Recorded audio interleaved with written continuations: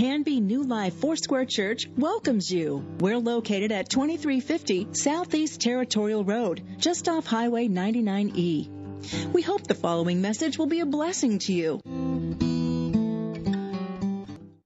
All stories are the same story. All good and lasting stories are built the same. Stories are told through the hero, heroic from the start like William Wallace, or grown into heroism like Luke Skywalker. Doesn't matter. The hero is simply the one who lives the story. Stories are born from the ordinary world, safe, known, predictable. It's the Shire. It's Dorothy's farm in Kansas. It's the house that holds the magic wardrobe. Stories start with the inciting incident. Something barges in, interrupts, an event without which there would be no story. Jaws starts snacking. E.T. misses his ride. The boy puts Buzz Lightyear in Woody's spot. All stories are the same story. Why is that? Who built story? Story is God's idea. This is not a rule book. It's a story. Story is very important to God. God built us to respond to story so that we would be drawn to his story and receive from him our own. The story, Act 1, Adam and Eve, Cain and Abel, Noah and the flood, Abraham and Sarah, Joseph, familiar stories that form the foundation of our faith. True stories across 22 generations, over 2,000 years. God's story in which we find our own. Every good story is born from the ordinary world. Abram, rich and prosperous in a pagan land, spoiled young Joseph in his father's house. You, planning a year off before college, or buying a comfy second home, or putting your way through retirement. Every good story starts with the inciting incident. Noah, build a boat. Abram, leave your home and family. Sometimes the inciting incident is an invitation. Your neighbor invites you to church. You hear about a mission trip. You learn about a child who desperately needs a home. But then, Joseph sold into slavery. Sometimes the inciting incident happens to you. The economy tanks. The lump is malignant. The smartly dressed soldier hands you a carefully folded flag. And sometimes the inciting incident is a tragic mistake. Eve takes the fruit. She eats. She gives it to Adam. He eats. You have the affair or embezzle the money, and now shame, guilt, death. But no matter what form the inciting incident takes, it always demands a response. It's a call to adventure, and when the call is accepted, the journey of the hero begins. But what is the journey? Through Moses, God delivers his people from Egypt. Through the commandments, he delivers them from lawlessness. Through manna, he delivers them from starvation. Through Joshua, he delivers them from outnumbering armies. Why? Because every good story is about deliverance. God built us to respond to story so that we would be drawn to his story and receive from him our own. The story, Act 2.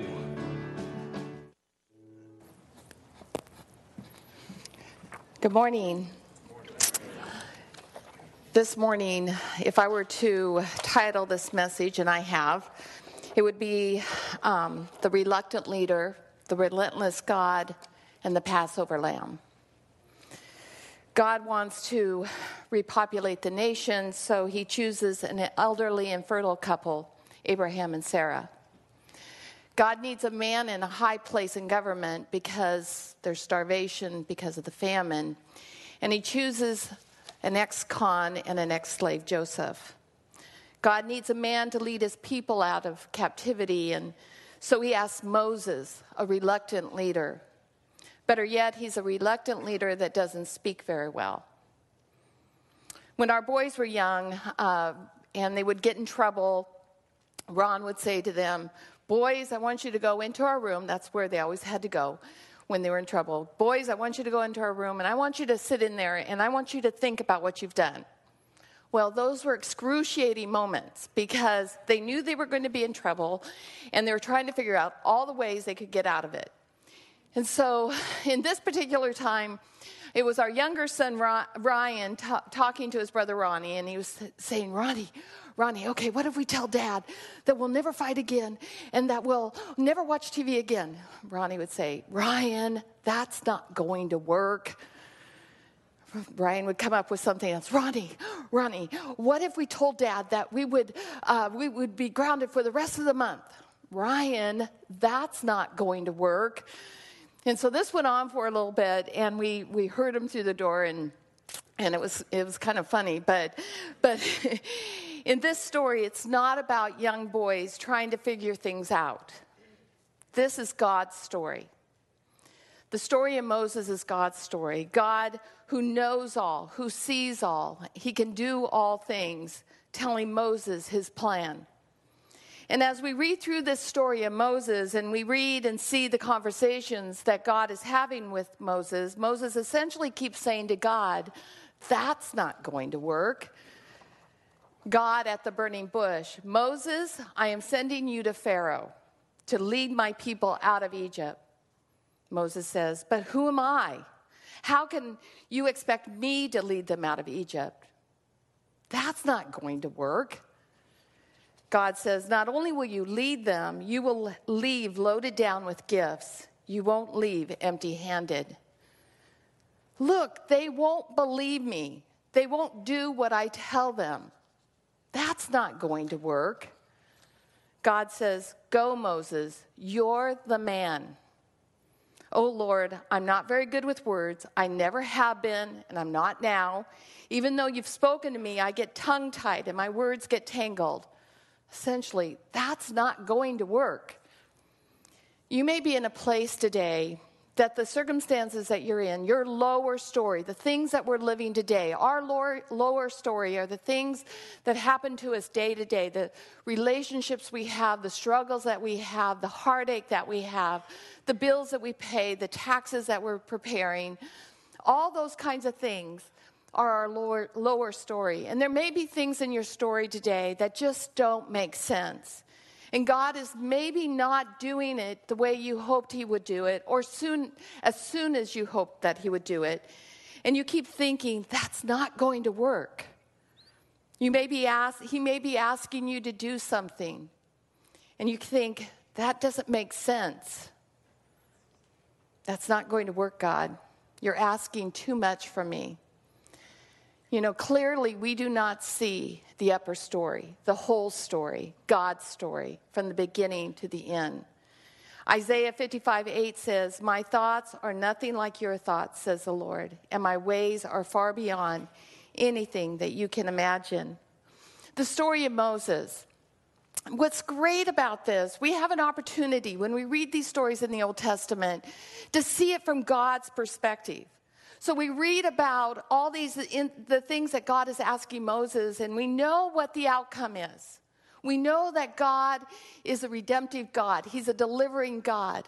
And so it's so wonderful to be able to see these stories from God's perspective. And I don't know about you, but I've read them, and I've seen Moses' response, and I'm thinking, I can't believe he's arguing with God. And then I have to step back and I think, how many times have I argued with God and said the same things? Moses' story is all about God rescuing us, setting us free from oppression.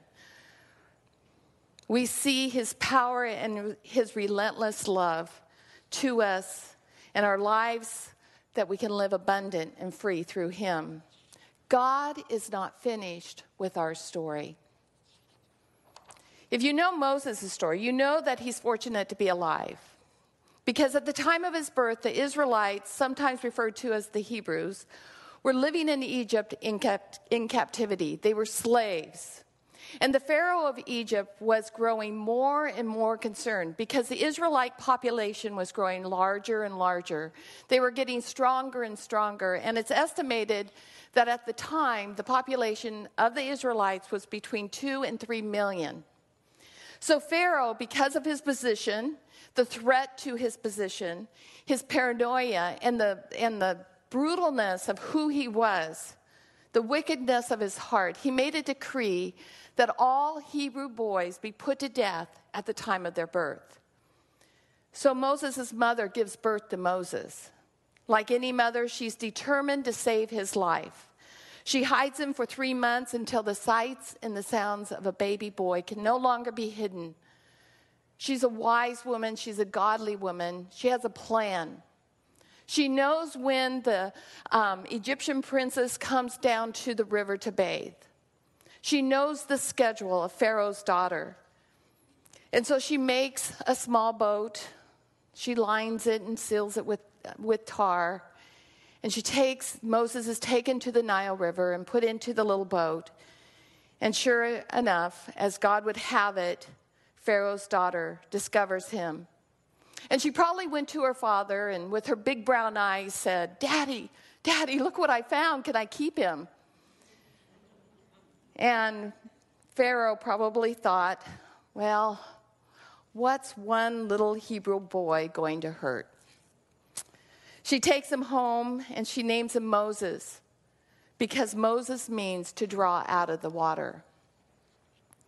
Moses is brought into the palace. He's raised with royalty. And the providence and the kindness and the goodness of God allows Moses' birth mother to nurse him and take care of him as an infant and toddler. Moses grows up, and many years later, he's among the Israelites and watching them and the slaves that they are. And he witnesses an Egyptian cruelly beating one of the Hebrew slaves. And Moses is thinking, no one's seen me. No one is here to witness this. So he thought, and he kills the Egyptian and he buries him in the sand. But Pharaoh does find out. And we read in Exodus 2:15, and sure enough, Pharaoh heard what had happened, and he tried to kill Moses. But Moses fled from Pharaoh and went to live in the land of Midian. When Moses arrived in Midian, he sat down beside a well. And there Moses lived for 40 years. He lived as a shepherd among the other Israelites. One day when he was tending his sheep, he saw a burning bush that wasn't being consumed. And then he hears the voice of God in the burning bush.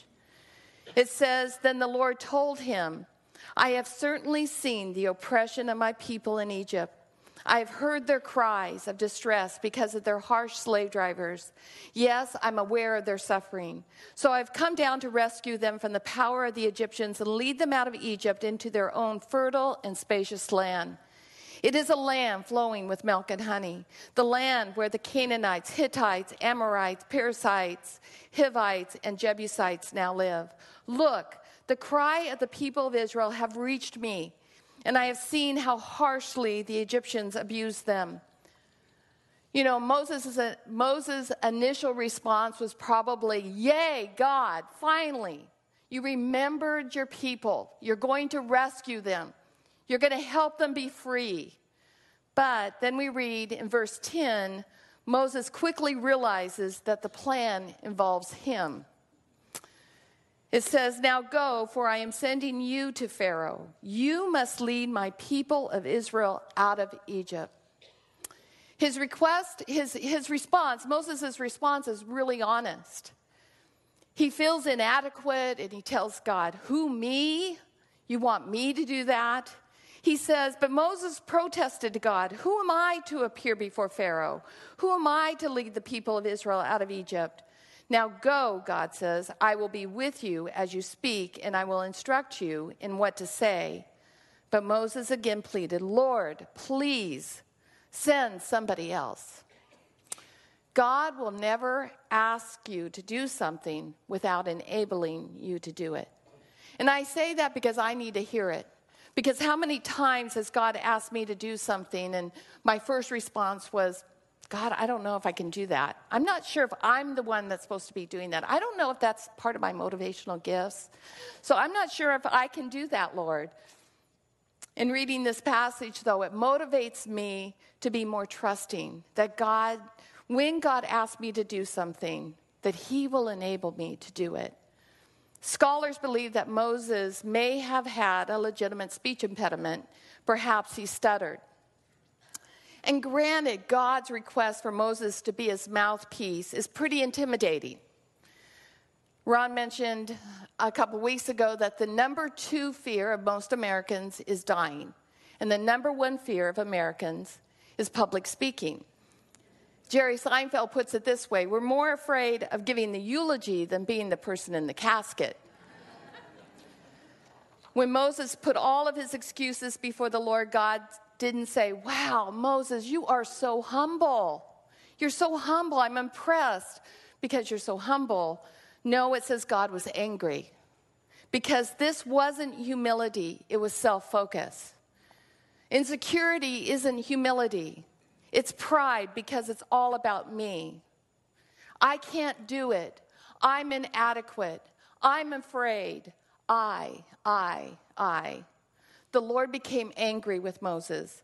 And he tells Moses, okay, I'll send your brother Aaron to speak for you. You know, I don't want to underestimate the gravity of what God was asking Moses to do because it was a big thing. It's a historical moment. It's a life-changing moment. When Moses went to the Pharaoh, many historians believe that the Pharaoh was Moses' half-Egyptian brother. Moses is now 80 years old, and he's going to the king of Egypt, and he's saying, the Lord God says, let my people go. It's like Winston Churchill staring down Hitler and saying to Parliament, we shall defend our island, whatever the cost. We will never surrender. It's a historical moment. Or it's like the former president, Ronald Reagan, challenging Soviet leader Mikhail Gorbachev, tear down this wall. Or it's like Michael Garcia, who refused to serve a customer who was insulting Milo Castillo, a special needs child. Do we have the courage to speak when God asks us to? Do we have the courage to do what God asks us to do? You know, honestly, it takes more courage sometimes to be quiet and trust that God is working. For me, it's easier to give a scripture, tell them what God is doing, is up to. This is what God wants. This is what the Bible says. When God is working in the lower story and he's saying, would you trust me that I'm working? But there's times that he will ask us to speak, and are we courageous enough to do that? Moses does go to Pharaoh, and Pharaoh's heart is hardened, and he makes the Israelites work harder and with harsher conditions. See, God, I told you, it's getting worse. It's not getting better. Not only did Moses say that, but most of the Israelites did too. I don't know how to say this in a nice way, but we all have some Pharaoh in us. Pharaoh represents a larger reality than just a person, a historical person in Egypt. It would be good of us to recognize that Pharaoh is the epitome of what stubbornness, of selfishness, of self-empowerment, self-centeredness looks like. And God wants to deliver us from that as well. Moses goes back time after time and tells Pharaoh, the Lord says, let my people go. God had allowed Moses to perform many miracles in front of Pharaoh. It didn't sway him. It didn't persuade him to let the people go. He just became more stubborn, more harsh. You know, we serve a relentless God who does not give up. He pursues us, and he pursues for us. And this is exactly what God does. Even though Pharaoh is stubborn, he pursues his people. The plagues, the 10 plagues start.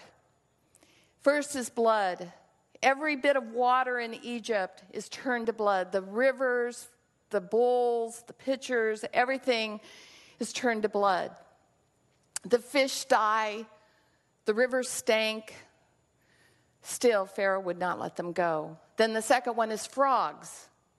Now, this persuaded Pharaoh a little bit more. There were heaps of frogs, and the stench filled the land. Now, this is where we see somebody getting religious in a foxhole, because this is exactly what Pharaoh does. He says, okay, plead with the Lord to take the frogs away, and I'll let your people go. But as soon as the frogs were gone, so was his religion, because he wouldn't let them go. Then there's the gnats or the lice, and all the dust of Egypt turned into gnats or lice. Either way, it's pretty nasty. And then there's the flies, and when the flies happen, Pharaoh offers a compromise. He says, all right, you can worship your God, but you have to do it here. And Moses basically says, no way. Pharaoh then goes, okay, but don't go too far. But when the flies were gone, so was the promise to let them go. The livestock died, the fifth plague, the horses, donkeys, camels, cattle, and sheep, and Pharaoh's heart remained hardened. Then there's the boils. He becomes even more stubborn. And then the hail. And at this point, God said, I could have wiped you off the face of the earth by now, but I have let you live for this reason, that you might see my power and that my fame might spread throughout the earth. What this tells me is God also has a heart for the Egyptians. And we have to realize that and remember that He wants them to see who He is, that He is a God of power, and He is the God, the only true God. The eighth plague is locusts. And it says this in Exodus 10, 1 and 2. Then the Lord said to Moses, return to Pharaoh and make your demands again. I have made him and his officials stubborn so I can display my miraculous signs among them. I've also done it so you can tell your children and your grandchildren about how I made a mockery of the Egyptians and about the signs I displayed among them. So you will know that I am the Lord. I read this and I love it because it just sounds like God's making memories. This is what's going to happen, and it's going to be a story you can tell your children and your grandchildren. And that is so true. It's so true. It doesn't matter how devastating we were when God delivers us and we recall that story to our children and our grandchildren. It's a story that makes you happy. I want to look at verse 7. Exodus 10:7 says, Pharaoh's officials now come to Pharaoh, and this is during the time of the locusts, and they appealed to him, how long will you let this man hold us hostage? Let the men go to worship the Lord their God. Don't you realize that Egypt lies in ruin? I think this is a question I have to ask myself from time to time. How long will fear hold me hostage? How long will discontent hold me hostage and keep me captive? How long will anger or hopelessness, selfishness or pride hold us hostage? Don't you realize that your life lies in ruin? We usually ask God this question, how long do I have to stay in this ruin? As if God is the stubborn one. The portion of scripture with the locust goes on to say that the locust devours all the fruit and vegetation, and not one green thing remained. There's seasons and times and days in our life that there is absolutely no life. There's nothing living. There's no green thing. All the fruitfulness is gone. And there are times that we have to then look at God and hear what God is saying. And he always tells us, let go. Let go. Because holding on to just get more or letting go to get everything. After the locust, there's the darkness. And Pharaoh says, go, but leave your flocks and herds, and even your children could go. But Moses says, not a hoof will be left behind. And then the 10th plague, the plague of death. It says this in Exodus 11, 1-7. Then the Lord said to Moses, I will strike Pharaoh and the land of Egypt with one more blow. After that, Pharaoh will let you leave this country. In fact, he will be so eager to get rid of you that he will force you all to leave. Tell all the Israelite men and women to ask their Egyptian neighbors for articles of silver and gold. Now the Lord had caused the Egyptians to look favorably on the people of Israel, and Moses was considered a very great man in the land of Egypt, respected by Pharaoh's officials and the Egyptian people alike. Moses had announced to Pharaoh, this is what the Lord says, at midnight tonight, I will pass through the heart of Egypt. All the firstborn sons will die in every family in Egypt, from the oldest son of Pharaoh, who sits on his throne, to the oldest son of the lowliest servant girl who grinds the flour. Even the firstborn of all the livestock will die. Then a loud wail will rise throughout the land of Egypt, a wail that no one has heard before or will ever hear again. But among the Israelites, it will be so peaceful that not even a dog will bark. Then you will know that the Lord makes a distinction between the Egyptians and the Israelites. The Bible says that Moses went at this point and he was hot with anger. This is a now or never moment. The 10th plague happened just as God said it would. If that were to happen today, and we were in the Egyptian camp, I would have lost my husband, my oldest son, my oldest grandson, my father, my father-in-law, my oldest brother, and 5 nephews. It was a horrible night among the Egyptians. This is what we have to realize. Rebellion against God leads to death. Sometimes it's actual death, but usually the death is in relationships. It's to our dreams, our career. And it doesn't just affect us. All those that are associated with us will mourn as well. So we have the story of the reluctant leader, a relentless God, and a Passover lamb. God's story always leads to a way out. It leads us to freedom. So much more could be said about this first Passover. They said to get a lamb, a spotless lamb. Share the lamb with your neighbors. But on this night that the Lord is passing through, the Israelites are to take the lamb and smear the blood on the top and the sides of the door frame. They were told to wear their traveling clothes, have your sandals on, and have your walking sticks in your hand. It says this, the blood will be a sign for you on the houses where you are, and when I see the blood, I will pass over you. No destructive plague will touch you when I strike Egypt. This is a day you are to commemorate for the generations to come. You shall celebrate it as a festival to the Lord, a lasting ordinance. The blood is a sign. It's a symbol.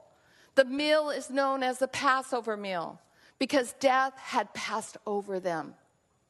3,500 years later, the Jewish community still celebrate the Passover meals. They observe the same instructions and traditions. They eat the same food. How are we saved today? By the blood of the Lamb. 1 Corinthians 5:7 says, for Christ, our Passover lamb, has been sacrificed. Christ shed his blood to save us. He shed his blood to save you. He has made a way for us. Ephesians 2:13 says, "But now in Christ Jesus, you who were once far away have been brought near by the blood of Christ." I want to go back a moment to the very point that Moses heard God in the burning bush. God spoke to Moses and he said this about their deliverance. In Exodus 3:2, "And I will cause the Egyptians to look favorably on you. They will give you gifts when you go, so you will not leave empty-handed." We have to know this. We have to know this. We serve a God who will not only lead us out of our captivity, but we leave with plunder. Our God is a God of abundance. John 10:10 says, "The thief does not come except to steal, to kill, and to destroy. But I have come that you may have life and that you may have it more abundantly." How long do I live in captivity? Because I'm afraid I'll miss out on something. How long do I live in this place that is holding me hostage because I'm afraid I'll lose something? When God says, "I will deliver you and you won't leave empty-handed. You'll be loaded down with riches." And that's exactly what happens. Between 2 and 3 million Jews leave Egypt loaded down with their booty. Exodus 12 says, "And the people of Israel did as Moses had instructed and asked the Egyptians for clothing and articles of silver and gold. The Lord caused the Egyptians to look favorably on the Israelites, and they gave the Israelites whatever they asked for. So like a victorious army, they plundered the Egyptians." The Israelites left Egypt, and sure enough, Pharaoh changes his mind. He begins to pursue them, chase after them with his men, the chariots, the horses, to bring them back or to kill them. And our reluctant leader Moses says this, "Don't be afraid. Just stand where you are and watch the Lord rescue you. The Lord will fight for you." And in the next paragraph it says, "And the Red Sea divides, and God says, 'Get moving.' And the Israelites cross over on dry land. But when the enemy come, they're thrown into confusion, and the sea devours them. And it says, not a single one survived." God has done a complete work of deliverance. There are chapters in my life, in my lower story, what I'm living today, that I'm still waiting to see redemption completed. But we need to know that God is relentless in pursuing us. He's a God who's true to his story of deliverance. Today, we want to answer that call. I want to give you an opportunity, if you've never said yes to Jesus, to be able to do that this morning.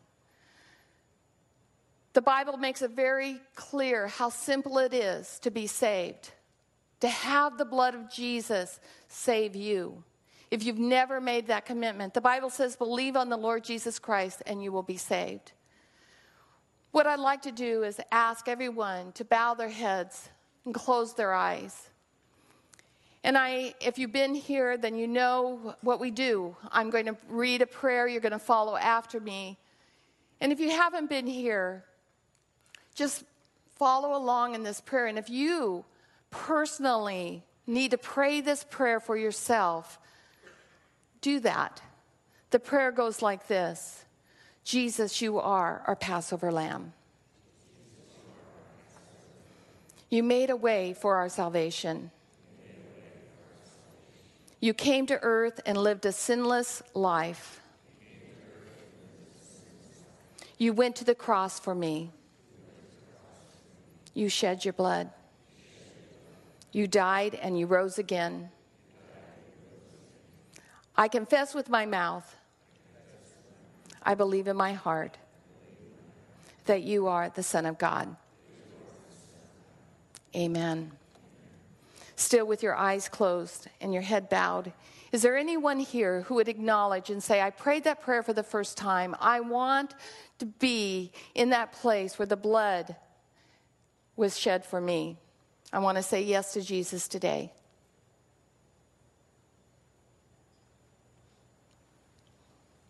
Okay, good. Now, I want to share one other thing with you. God hasn't, at the time of the Passover, he instructed the Israelites on that night, the Passover night, and you can look up now. Thank you. He says, I want you to have your traveling clothes on. I want you to wear your sandals, have the walking stick in your hand, be ready to go.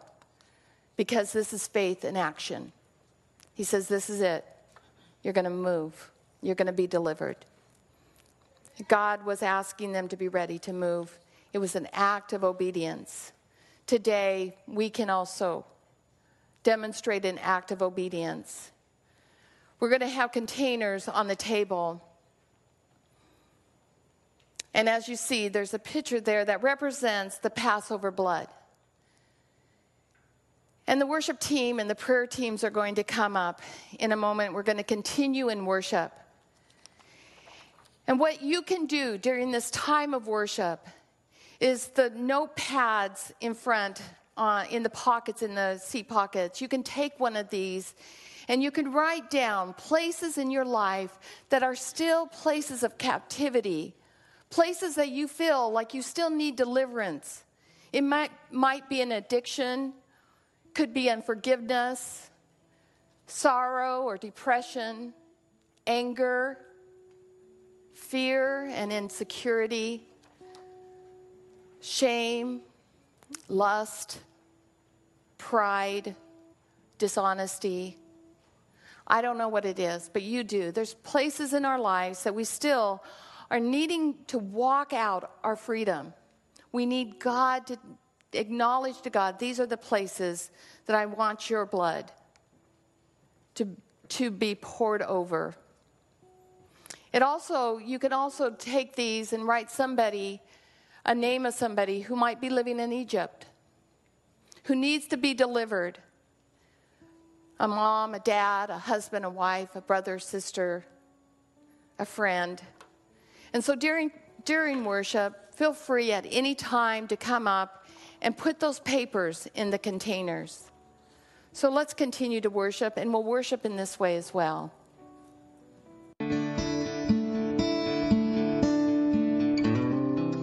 You can contact the church office Tuesday through Thursday from 9 to 5 and Fridays from 9 to 3 at 503-266-4444. Please visit us on the web anytime at canbyfoursquare.com.